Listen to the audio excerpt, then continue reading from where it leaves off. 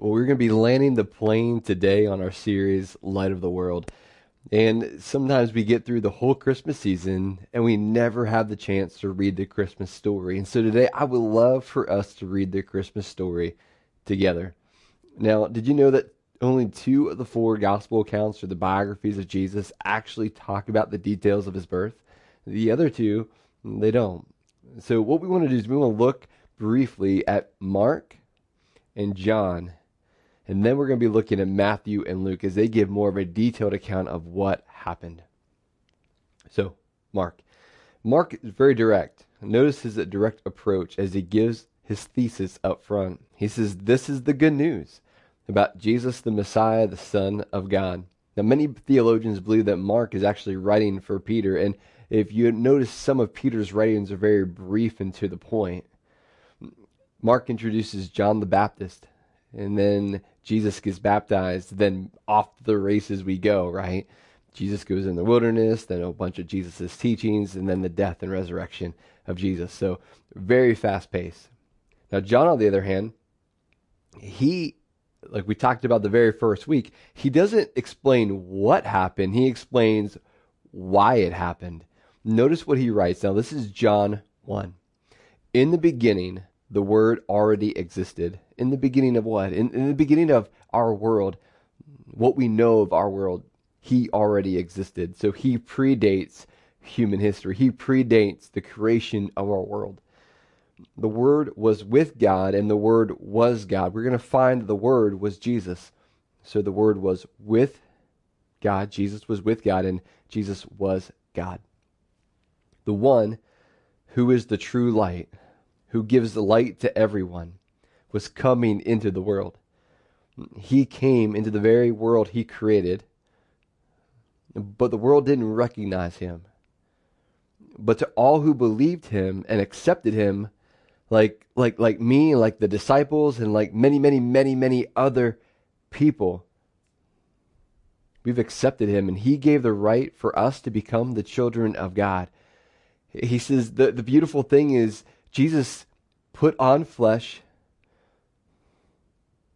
He came to rescue us. He came that sinners would be saved, that sinners would be rescued. And now we identify God not just as God, but God as our Father. And John continues, he says, the Word became human and made his home among us.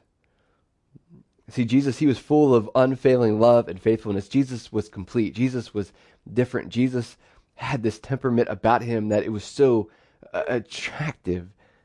And yet we have seen his glory. Guys, we've seen Jesus, who was God and is God. We saw who he is and what he does. See, remember, glory is the sum total of all that God is and all that God does. The glory of the Father is one and only Son. It's interesting that John starts this way, explaining the why, and then he wraps up his book, his letter, the same way. He reminds us of the why it all happened, why he wrote, why he risked his life to write and get us this document.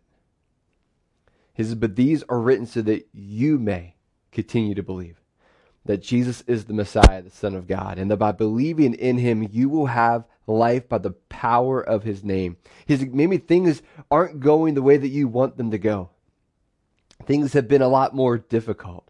He's like, I want you to continue to believe that Jesus is the Messiah. See, what I love about this is the Son of God died for the sin of the world. Your personal sin, to be your personal Savior. Just like he did for me, my sin, to be my Savior. Whether it was 6 people, 6,000, 6 million, 6 billion people on the planet, it wouldn't have mattered the amount of people. It was about your personal sin, for him to be your personal Savior, just like it was for my sin, for him to be my Savior. John's clear, man. The invitation is to decide, am I going to believe Jesus for forgiveness of my sins? It really comes down to that. And he says, but these are written so that you may continue to believe. So the question that John wants you to know, or wants to ask you, is Do you believe? And if not, will you continue to read? Will you continue to investigate? I promise you, it will pay off. There is no one like Jesus. So, on to the Christmas story. Imagine with me, we're going to be looking at Matthew and we're going to be looking at Luke's account. And imagine with me Matthew. Matthew was liked by no one. No one liked Matthew. Matthew was a tax collector. No one liked him. No one wanted their kids to grow up to be tax collectors. Sure, they had money, but they were used by the Roman government. No one liked Matthew. Matthew was lonely. But Jesus was teaching, and Matthew leaned in a little bit on it, and then all of a sudden Jesus says to him, I want you to follow me. And then he leaves everything and follows Jesus. And I can imagine maybe it was around a campfire, or maybe it was around the table. But Matthew began hearing the stories of Jesus, and maybe Mary came to visit, and she begins to share the story of what it was like that first Christmas morning. And so he's like, hold on, time out, let me grab something to write with. We need to document this. We need people to know what happened. Matthew is writing to a particular audience, and then Luke is writing to a particular audience. See, Luke, imagine sitting down with Mary later on in her life, because Luke, who was a physician turned journalist, didn't know Christ until well after the resurrection. I imagine him interviewing her, and he's getting down the details, because who he's writing to is a lot different to who Matthew was writing to. Matthew was writing to the Jewish audience. Luke was writing to the Gentile audience, the non-Jewish audience. Luke writes, in the 6th month of Elizabeth's pregnancy. Now, Elizabeth is the cousin of Mary, and she has in her womb right now John. John is the cousin of Jesus, and John was John the Baptist, or John the Baptizer. And God sent the angel Gabriel to Nazareth, a village in Galilee, to a virgin named Mary. Now notice, she was engaged to be married to a man named Joseph, a descendant of King David. Gabriel appeared to her and said, greetings, favored woman, the Lord is with you. Now let's just pause there and just sit in that moment. What if you're Mary? Is it like what is happening moment? You're speechless maybe. Well, she was confused and disturbed, and she tried to think of what the angel could mean. She is not saying a word. Don't be afraid, Mary, for you have found favor with God. You will conceive and give birth to a son, and you will name him Jesus. He will be very great, and he will be called the Son of the Most High. The Lord God will give him the throne of his ancestor David. He will reign over Israel forever. His kingdom will never end. It's pretty heavy. You mean the one we've been praying for? You mean the one we've been hoping for? The one that's been predicted that is going to rule and reign? That, you mean he's going to be in my womb? Yeah. Now let's jump over to Matthew. Notice how many details Matthew leaves out versus the Luke. Matthew writes, he said, this is how Jesus the Messiah was born. His mother Mary was engaged to be married to Joseph. But before the marriage took place, while she was still a virgin, she became pregnant through the power of the Holy Spirit. Now, notice the details that he adds. Before the marriage took place. See, the audience knew at that time that Mary should have been stoned. She should have been executed for what she did. At minimum, she should have been sent out to live in her sin and her shame somewhere else. But notice what happens. Joseph, to whom she was engaged, was a righteous man. He did not want to disgrace her publicly. Imagine the strength that he had. So he decided to break the engagement quietly. All right, so he's taking the high road. Now, as he's considering this, he's figuring out how to do this. An angel of the Lord appeared to him in a dream. Joseph, son of David, I know who you are. Do not be afraid to take Mary as your wife, for the child within her was conceived by the Holy Spirit, for she will have a son, and you are to name him Jesus. And the audience is thinking, oh yeah, we know We know Jesus is the Greek version of Joshua. We remember Joshua from the Old Testament, the warrior, the deliverer, the guy that succeeded Moses and led the people into the promised land. That means we're going to be delivered again. That means Israel will be set up as a powerful nation with our new king. Well, not so fast. For he will save his people from their sins. Boy, wait, hold on. I don't think we really need saving. It's more the Romans. It's definitely Herod. It's definitely Augustus. They need to buy into what we're about. They need to be saved. We have this sacrificial system. We have the priests. We have the sacrifices. We have this save you from sin system. I think right now the priority is that we need a Joshua. We need a national leader with a sword to defeat Rome, Herod, and Augustus. Notice what happens. Joseph woke up and he did as the angel of the Lord commanded and took Mary as his wife. Now, years before Joseph's dream, and this is why I want to explain this because there's a backstory to the story. Remember who Luke is writing to because we're going to jump into Luke. So let me give you the backstory. We talked a little bit about this last week, but Julius Caesar died and the adopted son, Octavian, actually controlled power and got power from Mark Antony, and he became the new Caesar. The Roman Senate honored him by giving him the name Augustus, which means great.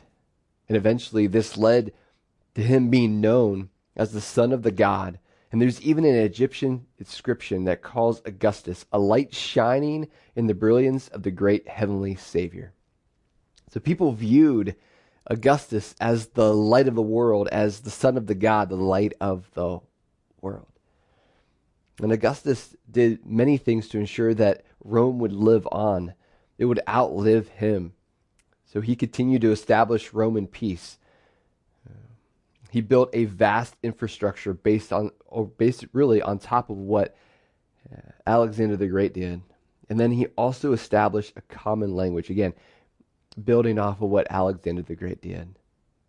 Now, as we pick up Luke's telling of the Christmas story, we're going to see that those details would have been important to his non-Jewish audience.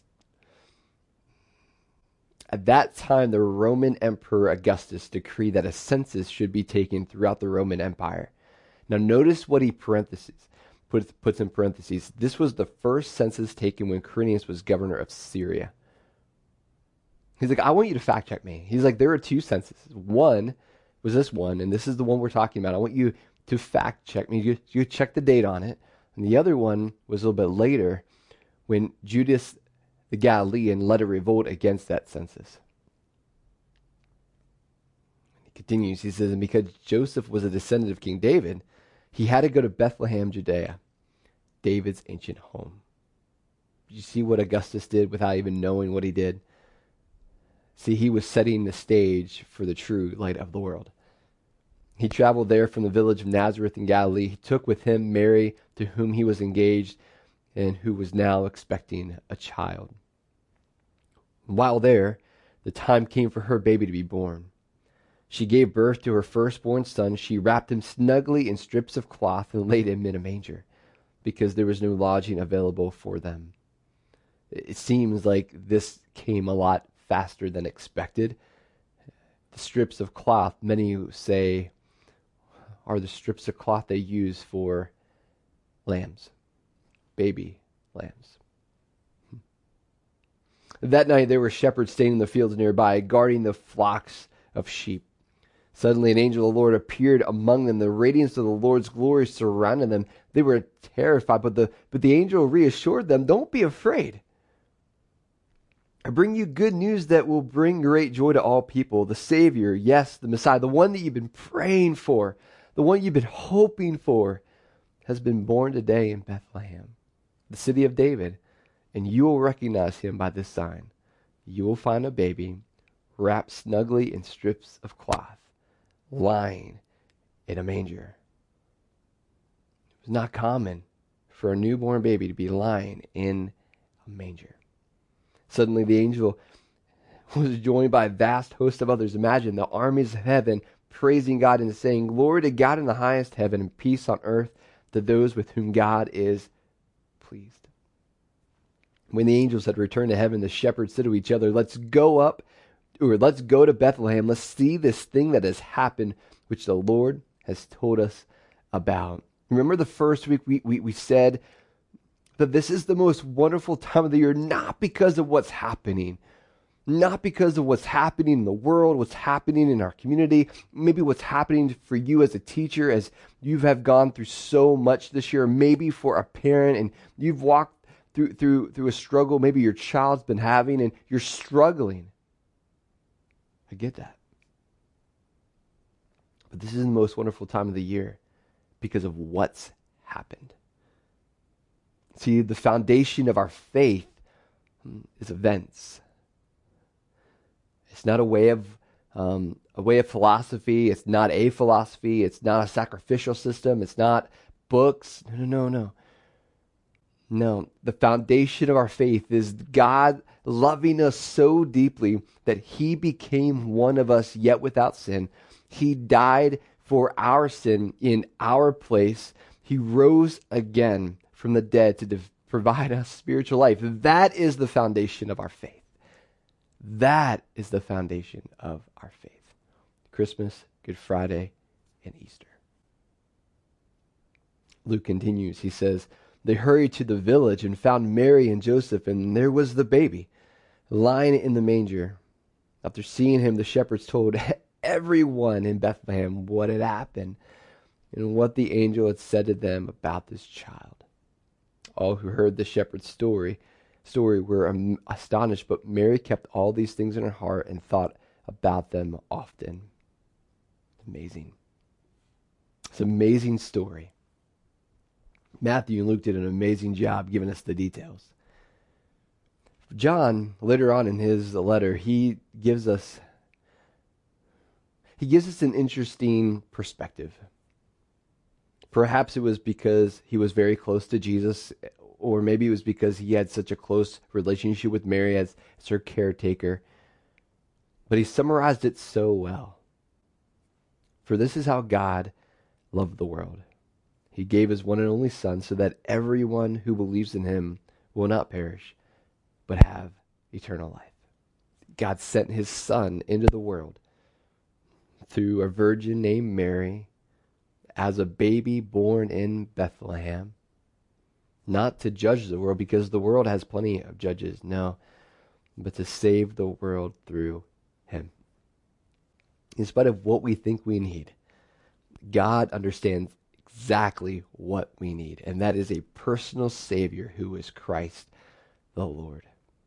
There's a story that I shared last week with our Fredericksburg campus, and Tim, our online manager, thought it'd be a really good idea to share the same story this week. There was a police officer that was killed, that was murdered. His daughter shares a little bit about what she hopes to happen to the one who murdered her dad. However, there was no heavier surprise than to receive a call that your dad had been shot and killed. It will be a day I never forget. I remember having conversations with my dad about him losing friends and officers in the line of duty. I have heard all the stories you can think of, but I've always had such a hard time with how the suspect is dealt with. Not that I didn't think there should be justice served, but my heart always ached for those who don't know Jesus. Their actions being a reflection of that. I was always told that I would feel differently if it happened to me, but as it's happened to my own father, I think I still feel the same. There has been anger, sadness, grief, and confusion. And part of me wishes I could despise the man who did this to my father. But I can't get any part of my heart to hate him. All that I can find is myself hoping and praying for this man to truly know Jesus. I thought this might change if the man continued to live. But when I heard the news that he was in stable condition, part of me was relieved. My prayer is that someday down the road, I'd get to spend some time with the man who shot my father. Not to scream at him, not to yell at him, not to scold him, simply to tell him about Jesus. It's pretty crazy, huh? I have no idea where you are. My hope for you is that you would surrender. You would maybe you don't stop reading. You keep reading about Jesus and investigating Jesus, and then you just surrender and you believe that he is everything that he claimed to be. He's everything that other people said of him. He can be your personal Savior.